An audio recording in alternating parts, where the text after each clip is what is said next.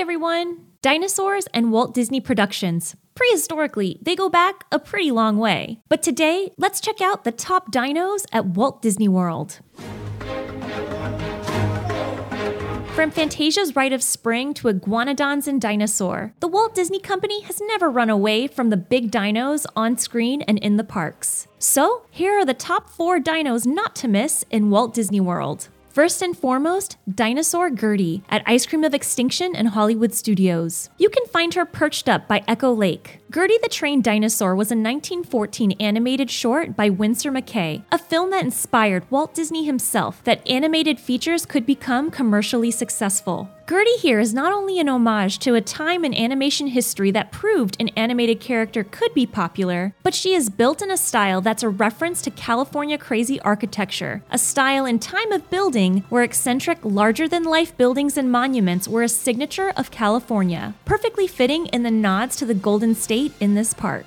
Alright, let's head over to Magic Kingdom and hop on Big Thunder Mountain Railroad. After careening in and out of caverns on the runaway mine train in search of gold, you'll find a large dinosaur skeleton uncovered in the side of the mountain. The perfectly preserved fossil from head to tail guests get to careen right under is a reference to the gold prospectors of the mid-19th century hoping to strike it rich. Sometimes in the Rocky Mountain region, when they were digging for gold, they would strike fossils instead, creating its own fossil boom. But the Big Thunder dino wasn't completely excavated and was left hanging in the rock, ready to surprise guests. Alright, now, probably the most elusive dino on our list today, the Brachiosaurus float in the electrical water pageant. This nighttime spectacular that premiered on the opening year of Walt Disney World takes place at night on Seven Seas Lagoon and Bay Lake. The floats light up and creatures from an octopus to, of course, a dino float across the waterway synchronized to music. The Brachiosaurus has been a part of the pageant since 1977 and is synchronized to, what else? Walk the Dinosaur.